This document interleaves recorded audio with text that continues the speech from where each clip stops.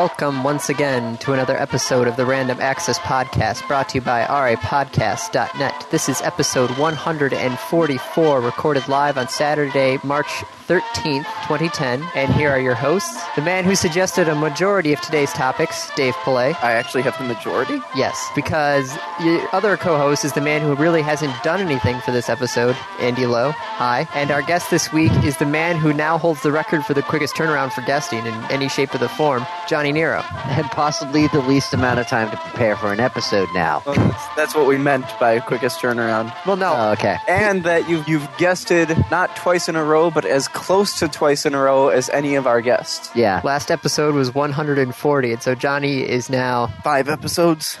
Yeah, Johnny's holding the records now. It was That's 5 right. episodes, right? We're at 145, that's what you said? Yes. That's right. Screw you, Mo, you jerk. Episode title? I was a jerk. But yeah, Dave, you actually have... You This have is 144. Yes. Okay, I just said 145, and you said yes. No, I said 144. Okay. Well, you can just rewind it if you want to see if I'm wrong, because I have... Rewind it. I don't have that power. Well, when you listen to it, you can rewind it and double check. Yes, Oh, but you I can wouldn't just just rewind. I just start it. That's what I was going to say. Fine. But yes. To rewind, I'd have to listen past it first. Yes. God, it's been a long, long week. Has it been a long week, Andy? It has I been... noticed episode 143 didn't come out on a Monday. I know. It's because there was... Well, if you remember, my computer was in the middle of basically getting reinstalled with everything. Yep. And then also, that Sunday was basically the first full day of curling nationals. And so I was at the curling rink from about... first draw was at 8 till about 11 o'clock at night on Sunday. Well, that's pretty impressive. Yeah, so we watched 4 draws, 5... Yeah, about 20 games that day. Got to see Schuster play. What's each of the innings? They're ends, right? Yes, they're Yeah, ends. and It's such a bizarre game. by the way, I'd like to announce right now, not absolutely sure if this is going to happen, but Akalon and I, after watching the Olympic curling games and tweeting to each other, when I move up to Seattle, he and I are going to make a run for 2014. Well, nationals, all you got to do is... Well, to get to Worlds, you have to qualify. Yeah, it's kind of funny. The women's teams at nationals, all they had to do to qualify for nationals was to submit their application. The men's team actually had to qualify at some other previous event. But yeah, wasn't there like a story like the team that finished second at like the World Championships or like the Olympic trials or something in the U.S. was just a bunch of guys who got together on the weekend? Yeah, most of these guys are the guys that just get together on the weekend. Or 1 or 2 times during the week. This is not a... Professional. Yeah. Yeah, but I mean, it was just funny because Akalon and I were tweeting back and forth watching this, and of course he apparently knows the sport well enough that he actually tutors at the Seattle curling club. I just recently found out there's a curling club here in Houston, which surprised the hell out of me because it's been around for 30 years. But even I could watch some of the games and look at it and be like, what the hell are you doing? I so would not do that in this situation. So we might have a strong team. Who knows? Well, cool. Hey, man, if you get to 2014, let me know. I will support you. Who are your- whatever way I can. Who are your other 2 going to be, though? No clue. Andy! I'm in Kalamazoo. You can't really do a from a distance sort of curling team. That will not work. There's got to be a way that you can set up with like GPS or something so that basically you have 2 curling rinks playing one game. And so like someone shoots a rock on one end and it like sends via the internet like its position to a computer on the other end, which you place that rock there and then you shoot your rock and back and forth and back and forth. It'll maybe a little bit involved, but there's got to be a way to do that. You could if you equipped all the rocks with like RFID tags. Well, they already have electronics inside the rocks. That's how they... That's how they were able to do the positioning. No. The hog line. The hog line? Yes. The guy who's throwing the stone has to release the stone by the hog line. It's the black line Okay. that you see on there. And it's how they made sure that he released it by then? Yes, there's basically an electronics in there that measures the resistance of the handle. So, because the human touching the handle will greatly change the resistance. It alters the resistance. So That's how your touch screen works. yeah, and that's how those touching lamps work and everything. Right. And so there's a basically an electronic eye on the ice that can tell as soon as the stone crosses the line, and if the resistance is still changed because the human's touching it, there's a light on the stone that will actually blink red to say that it's a burned stone, you should stop it immediately. And if it isn't, there's actually a green light that will go on for a bit to say that the stone is clean. Nice. Oh, wow. Johnny, the only issue I would have with that idea is that you can't possibly be exact enough when you're placing the stone. True. I mean, it's not going to be the absolute perfect system, but I'm pretty sure you could probably.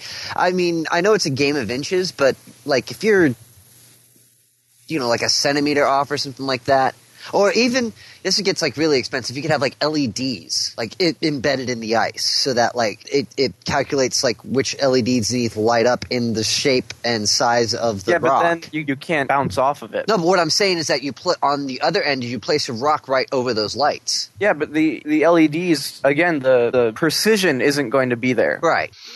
Well, normally you have cameras that are hanging above the ceiling that are centered on the ice surface themselves. If you can calibrate the two cameras to be exactly in the same position compared to the ice surfaces, you can get it pretty damn close. I mean, you could probably get it to within like a centimeter. Yeah. But that 1 centimeter is going to drastically change how your rock is going to ricochet off of that rock. Yeah, that is true.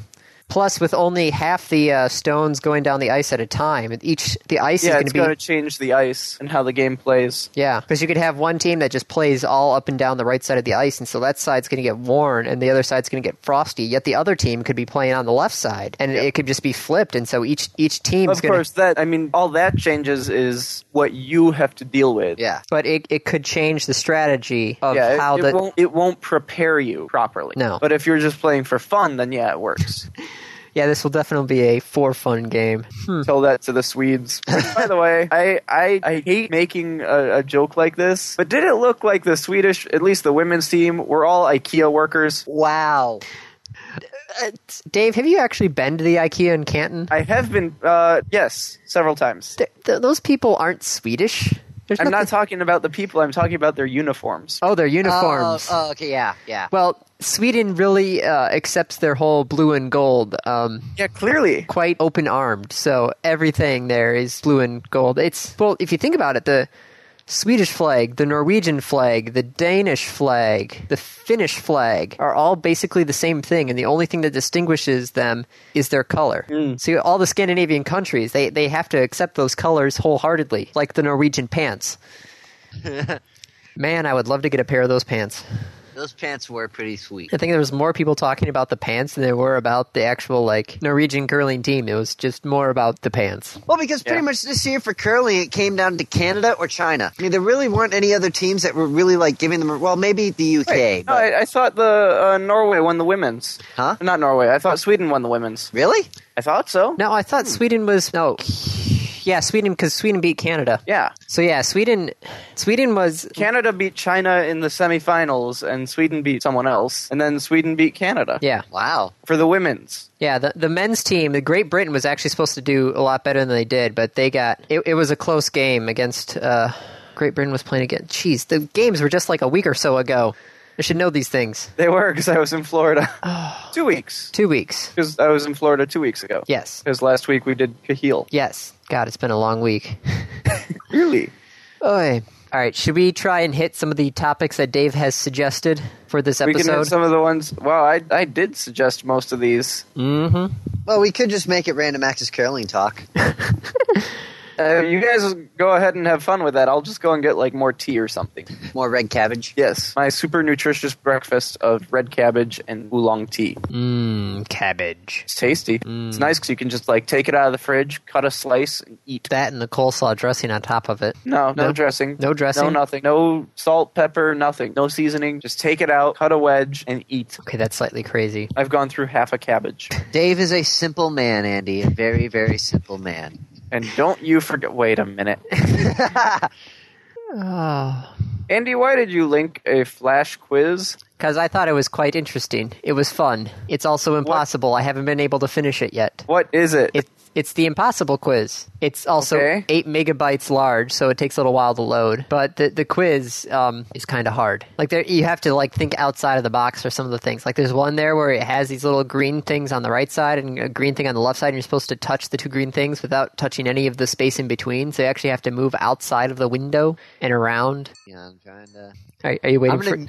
Boy, no, I'm not on my parents' computer. I'm on mine, so I shouldn't have the sound coming through here like we did last time I was on. Click the answer, okay? Mouse on here, okay? Yeah, I still don't know why the answer to number 7 is the answer that it is, but... Square root of onion. Mm-hmm. Carrot. No! Damn. This is like 2 plus 2 is chair, isn't it? It's the root of an onion is a shallot. Yep. Wow, that's loud. Hang on. Yeah, you should turn it down. Oh, damn it.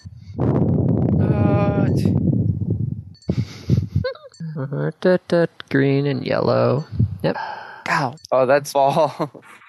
Okay, we gotta stop doing this.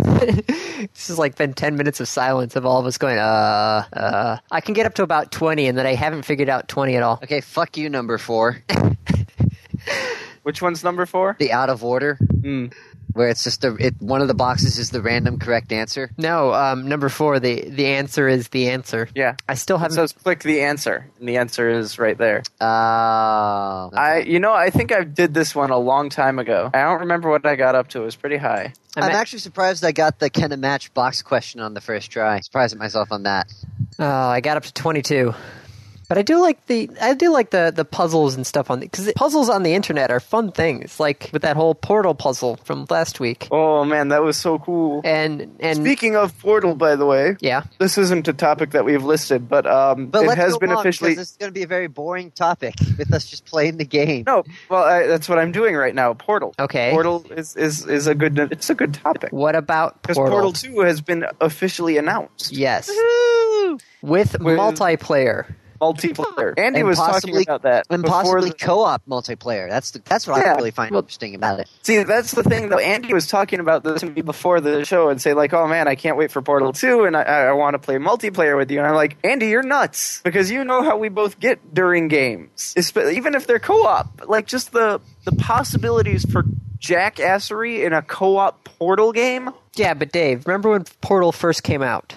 We had just recorded an episode. You had Portal on your computer. And the two of us together were trying to figure out some of the challenge maps. I remember that. Because we were sitting there going like, wait, can we do this? Can we do this? This was back when we recorded at my apartment. Yes. But even so, I'm not saying that we wouldn't sit down and try and figure it all out. But we would also be complete and utter jackasses to each other. Now, you see, if it's a co-op game, I don't want to be a jackass to you because...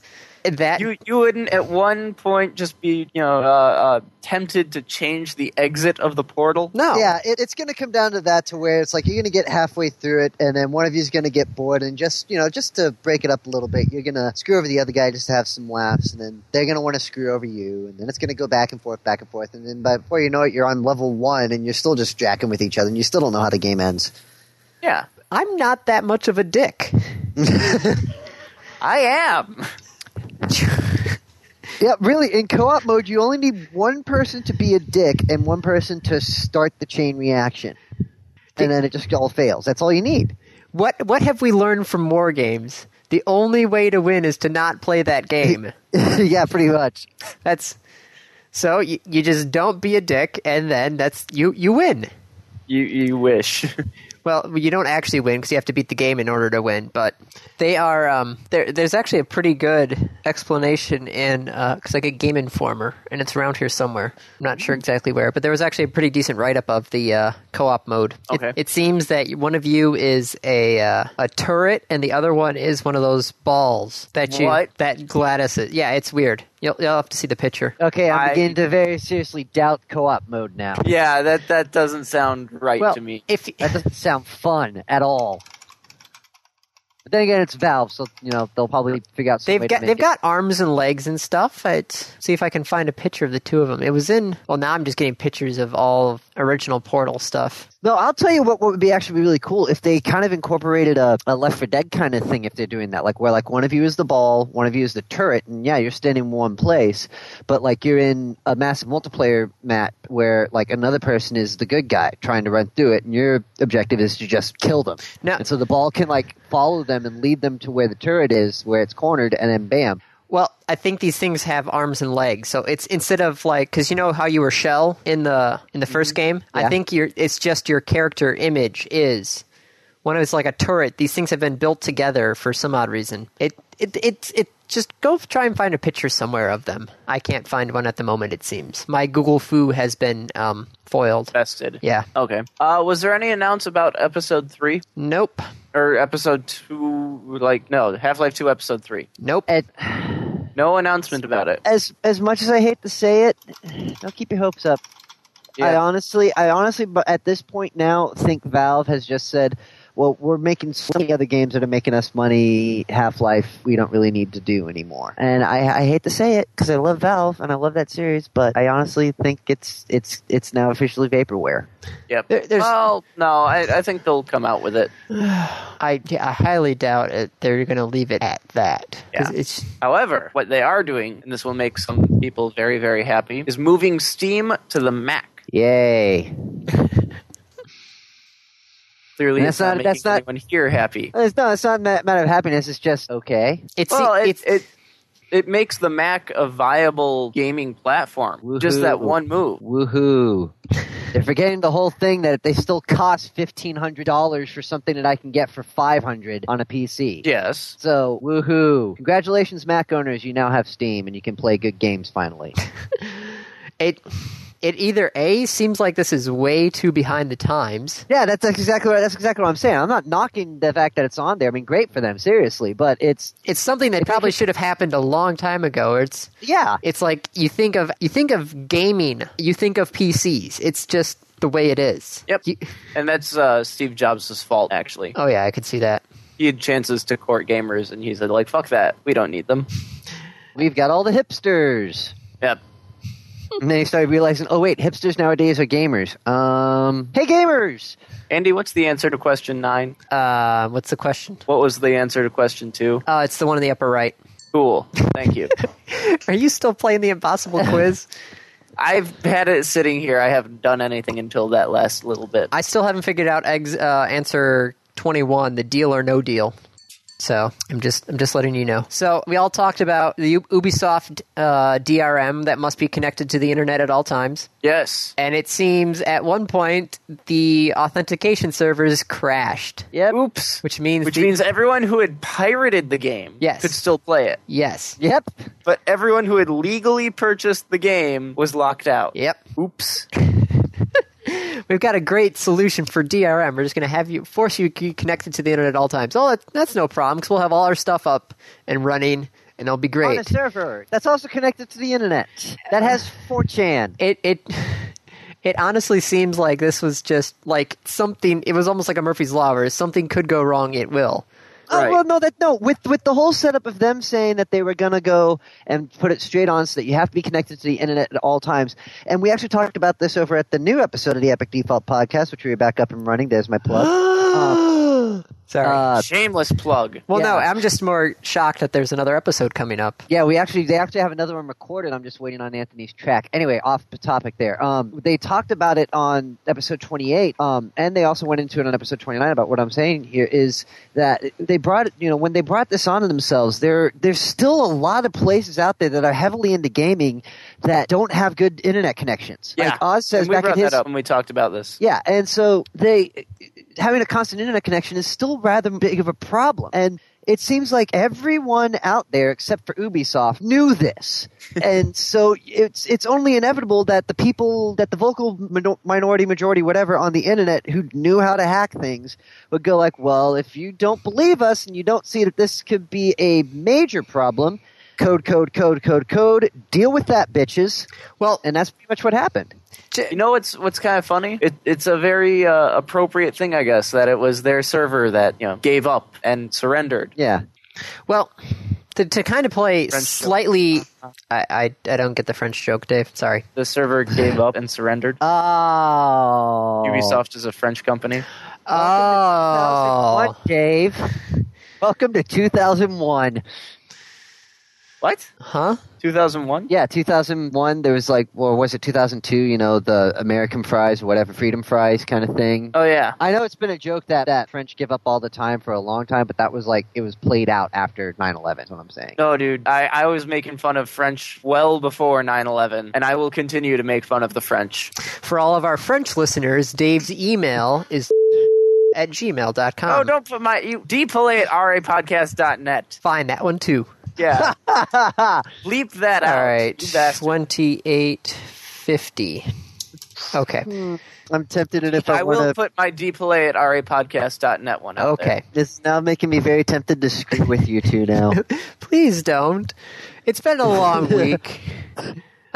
Why has it been such a long week, Andy? Well, with work and running You and drive for your job, right? yes, but it's still 8-hour days, and I'm starting to run more miles with everything, and it's been a long week. As soon as I'm done with this, I'm not even going to be able to edit this today because I'm working on the PowerPoint, and then I have to take my car into the shop because I have to get there before 5. So it's lots of things that are going on.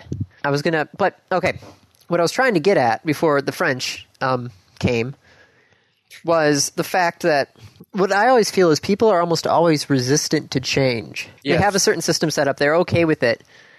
But as you know, we are lagging behind, as we've talked about, the rest of the world with internet connections.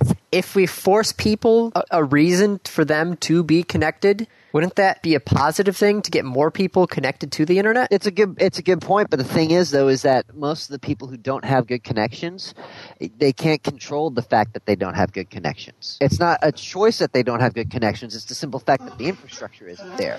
To which The video game cable isn't company- laid. Yeah, a video game company, if they do something like that, the natural psyche isn't going to be, oh well, we should go to our governments to tell them, hey, we need better infrastructure so we can play this game. They're going to go to the video game and say, hey, our governments don't have the infrastructure yet. Can you wait?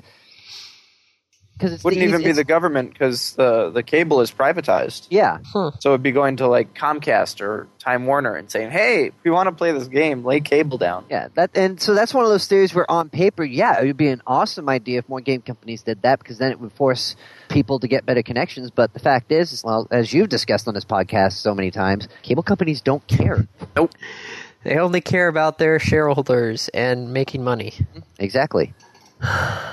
Okay, what's next? Future of MS Live Anywhere? Yeah. So, years ago when the 360 came out and the Zune was coming out, Microsoft was going on about this Live Anywhere Yeah, thing. where they had games for Windows Live and such. Right. Well, this is kind of the Actually- evolution of that and where it should be going. I always like to think that when they wrote this down, the whole press release for it, they actually meant to be live anywhere, as in, hey, you can live anywhere, not live anywhere. And people started saying it like that, so they started saying, okay, I guess we'll have that. I think they wanted it actually live anywhere. Because when you see this, it makes sense as live anywhere. What this is it's a game written once with minor changes to the code for 3 different platforms. So, lower resolution sprites, different calls to the input, things like that. But the core of the game was written once, and it works on a Windows Phone 7 series, on a 360 and a PC, and they all have an active connection to the internet, and it saves the state from all 3 and can move between them. So in other words, you could play something on your PC, save it, say I want to play on the console for a little bit, pick up the same game on the 360. On the console, right where you left off. And then one of your friends calls you up and says, hey, do you want to go to the movies? You'll be like, okay. And while you're waiting for the bus or the train or something, you could continue playing it on your phone. Yes. If it works. Well, it works in this demo. But Yeah, but that's a demo where all the variables are controlled. Right. I mean, this is years off, but they have a tech demo. It works. okay, so here's the question. A game on my PC is different. Okay, a good game on my PC. Like, let's take StarCraft, for example. Yeah. That thrives on the PC. Moving it to the console, it's not going to be good. And then even trying to move that to my phone, it's not going to be good either. But a game on the console that's really good. What's a good console game? Assassin's Okay, Creed. well, Assassin's Creed 2, that was a pretty decent console, especially with just the 4 buttons, because you had the ones for the arms, off arm, and then the legs, and it worked just with that simple control scheme. The control scheme on the computer itself is going to be way too complicated for that. And then on the Why does the control scheme on the computer have to be any more complicated? well, you have a full keyboard. You don't need to use the full I know, but the keyboard. full keyboard is still going to be there. So even though you're only going to be using 4 keys, like the W, A, S, and D, it's still, you have this huge keyboard, lots of keys. It's complicated to look at. I fail to see how, yes, it's complicated to look at, but not to use. Well, I'm just trying to go with the point that there are good games at each platform, and sometimes those games are not going to gel easily. You're going to have to play it for the lowest common denominator, which most likely is going to be the phone. But are you going to want to sit and play Dave, what type of phone game do you have on your Android or on your G1? Not much. Although I do have a couple fun ones. Would you? I just cleared it out because I installed Voice Plus Beta, so I don't remember what I had on it. But a game on that little tiny screen, would you want that blown up to the 60-inch flat screen? Or Andy? Yes? Puzzle Quest. Okay. Puzzle Quest was originally a DS Yes, game, yes. right? Then it was ported to the PC and the 360. Okay, you have a point there. There are games where it works. It's not going to blow up the screen. It re-renders it. You have different rendering stuff. Okay. So it's not a direct port, but No, you have different resources for all three of them. Okay. Better graphics, higher res, stuff like that. okay. So, but is the game? Okay, Puzzle Quest works fine because it's a simple gameplay that you can go across all genres, well, all platforms. There's not many other ones like that, other than like the simple PopCap sort of games. Yes. I don't know. Think about like Civ. Okay, yes. Right? You could do Civ like that. You could simplify it down. The graphics aren't that important to it. No, they're not really that important. The menu system might be different. Yes. The way you issue orders could be different. But at the core, you could distill Civ down to something that could run on a phone. It's an interesting idea, and I hope it works because more choices is the better. Yep. But or if you want a larger example, look at Assassin's Creed and Assassin's Creed Mobile. They made a mobile version. They made an iPhone version. Well, they did that with Mass Effect as well, and you can actually unlock some stuff in Mass Effect 2 by playing the iPhone Mass Effect version. I did not know that. You're not going to be playing exactly the same game, but you could be playing the same game from a different perspective. So I'm going to break the fourth wall of my comment on this, so you guys stop me if I say something that's been said before, because I've been writing an email and editing an article over on Epic Geek during this topic. So I kind of spaced out. The only thing that I see is that I think it's pointless for it to go from PC to console or console to PC because they're both in your home. If you're going to play it on one, you're going to play it on one. But going from either of those to the phone, I think is a great idea. I mean, I did hear you guys say that the games would be rather different, but for me, as long as the gameplay is there, I've always said this, as long as the gameplay is there, I don't care about the graphics. It's story and gameplay are the number one, two things for me. Let's look at it this way, though. What if you only have to buy it once, and it has multiplayer, and you prefer to play it on the PC, but you got 2 or 3 friends coming over? Didn't think of it that way. That's actually okay. All right, I see it there. That only really works if you only have to buy it once, though. Right. It's an interesting thing. We should see where it goes with that. Yep. But I remember it still, sometimes they was also tried on the Dreamcast, because I remember the little memory controls were like they looked like little like Tamagotchi sort of things. Right. So you were supposed to you were like able to bring your saves and your characters and stuff like that. yes, and then there was also some games that had an extra component that was Right. in the memory controller. And it didn't work out so No. well. But for that, you did have to have a hard connection. You had to have the memory controller plugged into the Dreamcast, et cetera, et Yeah. cetera. This is all through the web. It'll be interesting to see where it happens. Speaking of through the web, I was an ass and posted another topic without telling anyone. Damn it, Dave! Now I have to refresh. That doesn't matter to me. I haven't even looked at the topic page once. Nice. Oh, On Live debuts in June. $15 a month? Yep. Wonder what game? Plus more for the games. Oh, plus more for the games. An undisclosed amount for the game. Yeah. I think I said it in my comic perfectly in the Epic News post that's hopefully coming out this Saturday over on Epic Default. We'll finally be able to fake like we'll be able to run Crysis. Please note, ability to run Crysis may not be included with the service. Yep. That said, yeah, it might be, and who knows? Maybe it'll run Crysis 2, which evidently looked beautiful. Well, no, the funny thing is that I listen to the IGN podcast a lot because I think that they're actually just really funny, and it's IGN, so they're actually rather informative of what's going on in gaming. And one of the guys there, the office, got like the top of the line, like brand new, top of the line, everything computer, still can't run Crysis on full graphics and everything. Wow. Like the newest of the new Alienware best gaming PC that you probably see at like professional gaming still can't run Crysis. Which I think is just absolutely funny, as that game has become the bar, the benchmark. That everyone is trying to get, and it's what now 3 years old? 3 years? Yeah, 3 years old, and no one's still been able to figure out how to get that, which just makes me wonder how they even programmed it that well.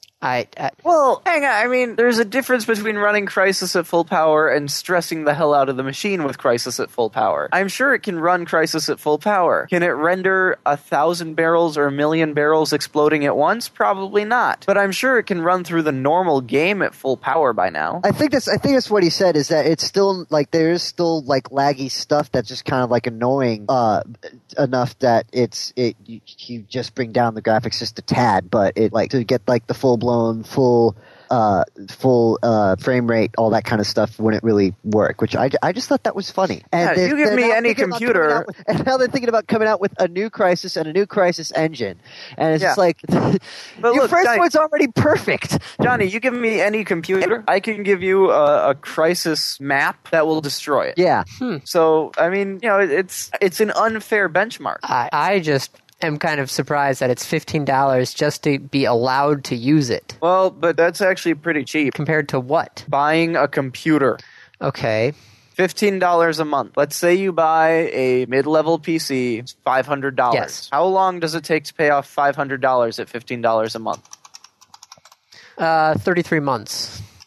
Which is about 3 years. 2 and a quarter plus. 33, Andy? Is 33 and change. Yeah, so it's 2 months and change shy of 36, which is 3 years. Which is about the time that you probably need to update and buy a new computer anyway. I think $15 is a pretty reasonable price. Yeah, and I think that's the funny thing about OnLive is that even though it's I don't know, I kind of find it stupid that you're paying $15 a month for the service and then you actually have to quote unquote buy the games. Mm-hmm. But the fact is that you could take pretty much any PC now that has a decent internet connection and a decent streaming video card and pretty much play any game out there on that computer almost and not permanently. worry about it. And not worry about it. That's actually, pretty good. I mean, the lag is going to might be a problem. There's been some issues I've heard about it still being kind of laggy with the send and receive stuff.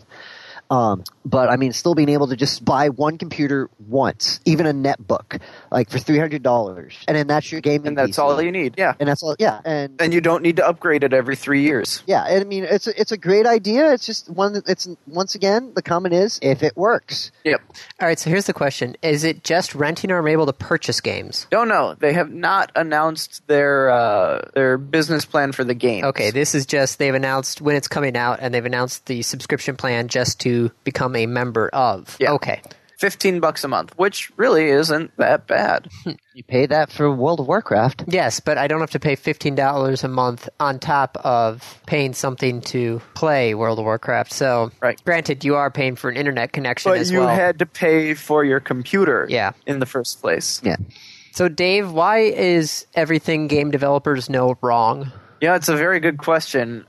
Sid Meier just gave the keynote at the GDC Game Developers Conference. Yes. And he stood up and said, everything you all know about game development is wrong. That game developers are focusing too much on, quote, hard facts, math, science, and historical research instead of the psychology of the developer-player interaction. And he uses a lot of examples from, of course, Civilization, which is a very, very very successful game, and he goes over some of the problems that they had and why it was so successful and how they were looking at the interaction. How many difficulty levels does Civ have? 8.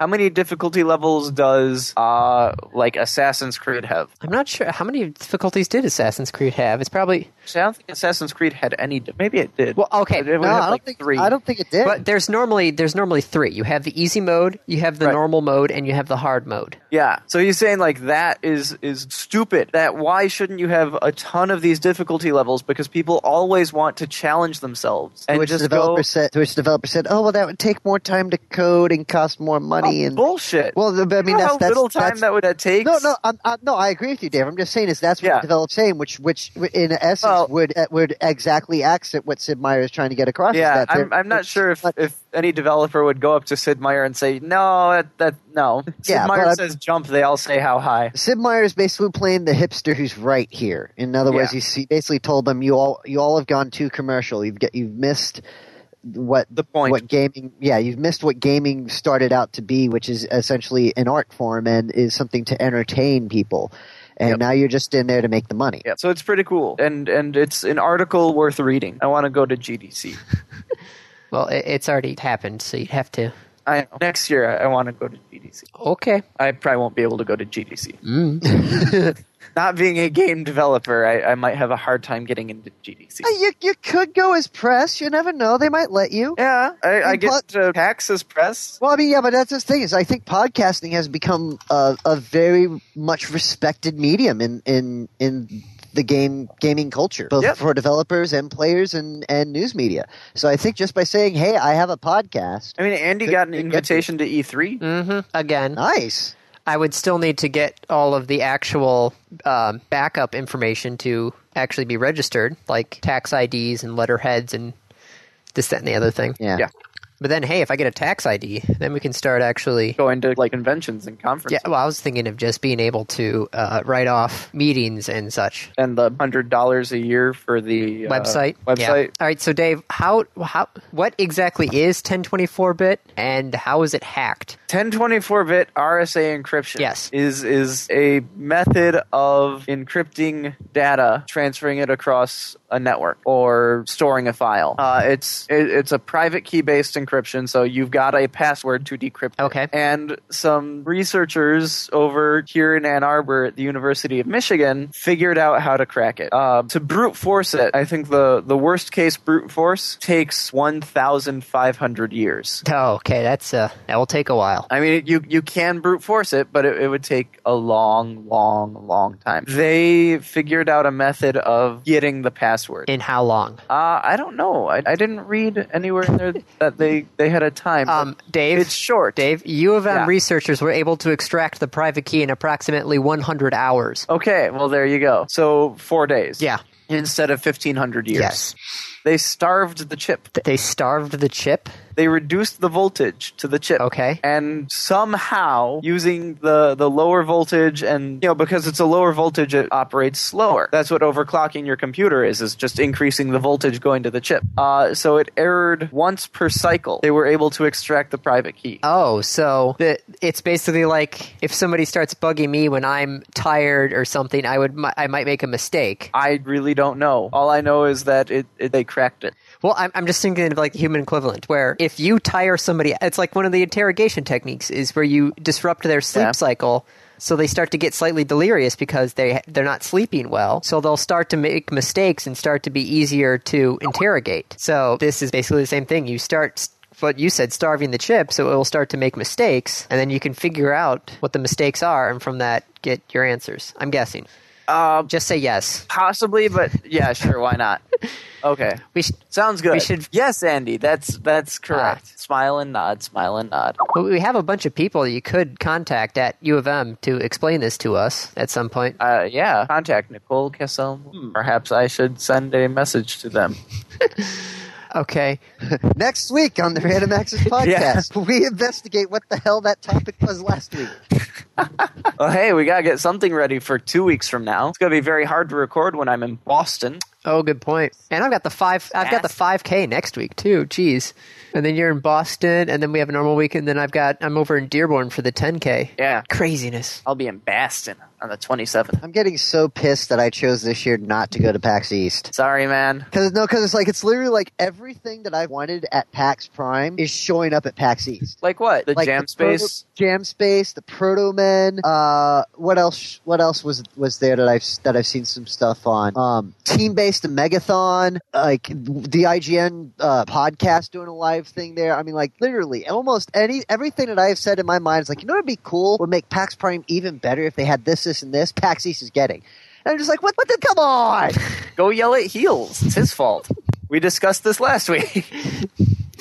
If you have a problem, just yell at Heels. Yeah, pretty much. Hey, got me into the BYOC. Or you're in? I'm in. Nice. I talked to Red. He's like, yeah, sure. Not only am I in, I organized the IRC BYOC because no one had done that yet because there weren't enough people from IRC going to the BYOC. Yeah, I actually brought this up in IRC about is it wrong to be pissed off at a convention, and they all like, not unless you're it is wrong unless you are a convention. It's like, okay, well then I'll just be a hipster and say I was at PAX before it was cool. and then someone shot me down with that and said PAX is already cool. It's like, you know what I mean? Just let me be a hipster. PAX has always been cool. No, the only way you could say that is if you said I was at PAX before it was PAX, because that was with it. But it's always been PAX. No, because it was the WomboCom or whatever it was called. Oh yeah, NecroWomboCon. Yeah. So, speaking of other universities, Caltech has discovered a new way of creating solar cells. Cool. They convert 15 to 20% of the energy into sunlight into electricity, so that's basically on par with the normal silicon cells right now. But these materials that they're using now will require just 1% of the materials used today. So that's actually that is very good. And the stuff is also flexible, so you could put it on some sort of so you can make like it weave it onto a blanket or something. Or you could make it into architecture. So you could build an entire building that has a facade of solar panels, basically. Yeah. That would be pretty cool. Not entirely useful on a day like today up here. No. It's gray and raining. I'm not sure there's even a shadow of anything at this point. But still, it's on par at the 20% right now, and it only uses 1% of the materials. Yeah, that's pretty good. So I'm impressed with that.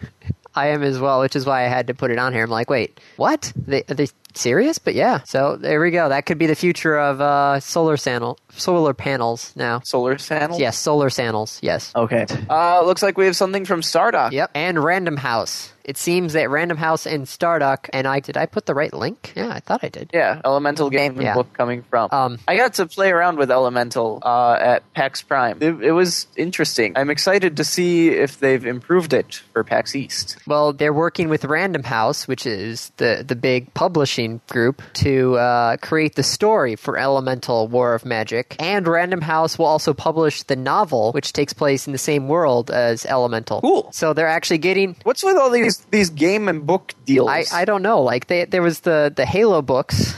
Yep, there's the Empire series by Orson. Well, not by Orson Scott Card, but with Orson Scott Card. I guess they're actually Shadow Complex. They're trying to get actual writers to write stories for video games. Good. Give them something to do. Give us better stories so that they're not designing a story around gameplay anymore. Yeah. Well, but I mean, that is how it used to be, right? You build the game and then you say, okay, what story can we put to this? That is how it is still, essentially. I mean, Bungie's even come out and said it. It's like that's why our Halo games are apparently quote-unquote suck, is because we don't write the story and then put the gameplay in it. We come up with the gameplay aspects of each level or each encounter or whatever, and then we give it to our writers and say, here, write a story in which this fits. See, I'm just thinking back to when, like, the entirety of the game story was told in the instruction booklet. Or you're just thinking of games that don't really have us, like Asteroids. Asteroids, you could make your own story. You are a triangle. Do not get hit by giant rocks. Go play. I was actually really surprised. By the way, I'm getting to really love my job at Target because they've now finally put me into the electronics section. So I get to handle all the games and stuff like that. So the past 2 weeks, I've seen games come out. Like, we have games in our stockroom that don't come out. So I've had my hands on a copy of God of War 3 already. Oh. Hey, John, you want to break speed date? I've been very, very much tempted to, and I actually almost did because I got the first day I was actually in electronics. We got a Battlefield Bad Company in, and they put it on the truck and put it out there for us to put it on the shelves. And so I'm like, okay, I'm putting it on the shelves. And for about an hour or so, I had it on the shelf, and then I'm thinking, wait a minute, this game doesn't come out for another week. And I checked the little street date, and yeah, sure enough, the game doesn't come out for another week. Okay. That's awful. Take them off the shelf. Oh, I remember those red But- trucks. Oh, But I was really surprised actually because I was able to look at a copy of Final Fantasy 13 before it came out, and its instruction booklet is about half the size of the case. Yeah. Oh, it's Something huge. you don't see anymore. I have it right here. It is enormous. I just still remember when the video game boxes were actually like full size before they got cut down to the size of the DVD box. Of the disc? Yeah. Well, they used to be big enough for the 5.5, 5.25 inch floppies. Well, I still have my instruction manual for StarCraft, the original one. That's the big 8.5 by 11 like giant instruction manual where everything's nice and blown up. So what else do we have on the list? Microsoft. Somebody at Microsoft, a VP, said that we should have a tax to clean computers. By basically have all of us basically pay a little bit to try and combat botnets and spam and everything else like that. I don't know. Interesting. I'm not sure how I feel about that. I don't think I approve of that. Yeah. Well, I could see where it would be good, where, hey, everybody could help out a little bit to solve the major problems. Right. But, yeah, I don't think I don't think it would work well. I know the ISPs are most likely not going to want to do anything with that until they're required to. They're like, wait, we have to spend money to try and clean up the network? That means more money and less profits. Yep. I still think, though, every once in a while people should have, like, a internet driver's license. Yeah, but who'd regulate that? Who would regulate the driver's license? Yeah. Oh, who would? I mean, before we get an internet driver's license, can we have one to vote? Yeah. To vote right. what, on the internet? No, to vote. It kind of flies in the face of the idea of a free country and everyone gets a vote. But let's get off of this topic. Speaking of constitutional stuff, Yes. What? Jack Thompson What? Oh no. is still around and kicking. He's not dead yet. And he isn't. Doing now. He's actually agreeing with the ESA. Really? Yeah. He's I mean, agreeing it's for his own nefarious purposes, I'm sure. But Rhode Island just passed a piece of legislature, or is passing a piece of legislature, to ban the selling of mature games to underage kids. All well and good. Sort of. Because it's not constitutional. When Jack Thompson says a video game law is unconstitutional, it's unconstitutional. It's not going to. No. But he is. Well, he's saying that like the bill as it stands is completely unconstitutional. It won't survive a court challenge, nor should it. And that he's working with the Rhode Island legislature to come up with a bill that is. Well, A, he would know. B, that's exactly what his nefarious purpose is. He saw that someone was passing that. It's like, wait, no, that's my job. No, shooting this down. So that he can step in. Yeah, and basically. But that said, at the same time, he is now on record. He came out and said this bill is wrong. Like I said, he would know. Yeah, after having written many of them himself. Yeah. So JT is still around. He's still working. And actually, I've got to say something about this. I'm actually been really surprised once again working at Target because I've always thought that the whole reason we're in this mess with the Jack Thompsons and all this stuff in the world is because people aren't good parents. Like, they don't know what's going on or anything like that. Right. So when and I've had a few times where parents have come in and they have their 8-9-year-old kid and the kid wants to get Modern Warfare 2. And I look at them like, you really want to get it for them? And they're like, yeah, it's supposed to be a great game. I'm like, yeah, it is. But then I explain what it is to them. And most of the time I've gotten one of two responses. Either A, oh, he's played games like that before and we watch him and we play it with them, which is awesome, which is what you should do if you're going to have it to kids that low. Or B, they look at me and go, really? That's what's in here? Yeah. So how about you get Avatar instead? Well, I still remember when I was. Which is made. Go. I was going to say which makes me feel very good about the state of people looking in video games. At least people will listen, and they're not just gonna go. But at the same time, it would be better if they were more informed. And what you might want to do, talk to your management and see about printing up some of those ESRB flyers. Oh, we have that's the great thing about Target is all over Target, all over the game section, they have it plastered, say, know what the ratings are, know what the systems are, here's the website to go to, this is the general consensus, like general, very short summary of what each of the ratings mean. Cool. And people don't, I usually have to point to it, but at least what makes me feel good is that people are willing to be informed. They either just don't know how or want it served to them. And that is perhaps a victory for Jack Thompson, and a well-deserved one. I still remember when I was substitute teaching in some of the middle schools where all the kids, I could hear them like talking about something like, wait a second, you guys are talking about GTA 4, and they're like, yeah, it's an awesome game, and I'm like, you're not 18 yet. They're like, well, I got Modern Warfare 2, and I'm like, you're not 18 yet. And they're just telling me all the games they have, and I'm just sitting there going, does your parents know what you're doing? Because yeah. Ugh. One of the most interesting ones was this actually just happened on Thursday for me. There was a woman who come in who was buying a bunch of games for her 11-year-old, and they were all mature rated games. I think she was wanting to get the God of War series, the collector's edition stuff, Modern Warfare, Assassin's Creed, all that stuff. And I told her, it's like, well, who's this for? Oh, it's for my 11-year-old kid. Well, you do know that this stuff's violent, right? She goes, yeah, he plays that stuff all the time with my husband. We play with him. And I'm like, oh, okay, well, that's a good thing. He's like, yeah, actually, these kind of games really help my kid because he has high focus autism, and this is what he's latched onto. So it helps him develop his motor skills and develop all the skills that he needs to be what's the word? The phrase member of society. Exactly. And but we're with them every step of the way to show them, hey, this isn't real. This is just a game. And not only that, but video games have been a part of their family like ever since they were a family. Like she's telling me how she has the original, still working Atari 2600. Nice. And so I mean, that was like when I met her, I told her right then and there, I was like, there need to be more people out there who are just like you. Aww. So, all right, we should hit the random topic because we are. Oh damn! Why? Sorry. What do you want? What do you want to? Well, we haven't announced the Sony Move. It's Sony's version of the Wii remote. Yeah, and then there's this crowdsourced quake sensor, like earthquake sensor. It uses all the accelerometers in laptops. I was gonna say, isn't that called Twitter? No. This one's even harder to fool because it looks at all the laptops in an area, and if they're all showing like severe shaking, then it knows there's an earthquake there. Actually, when I was doing research on earthquakes in Seattle just to see how big of a problem it is up there, like how much I need to be prepared, like so I can prepare myself for it. And I found on the USGA website is that they're actually utilizing Twitter to know. We covered that. Oh, yeah. Yes, we did. We've already covered that. Way to listen to our show, Johnny.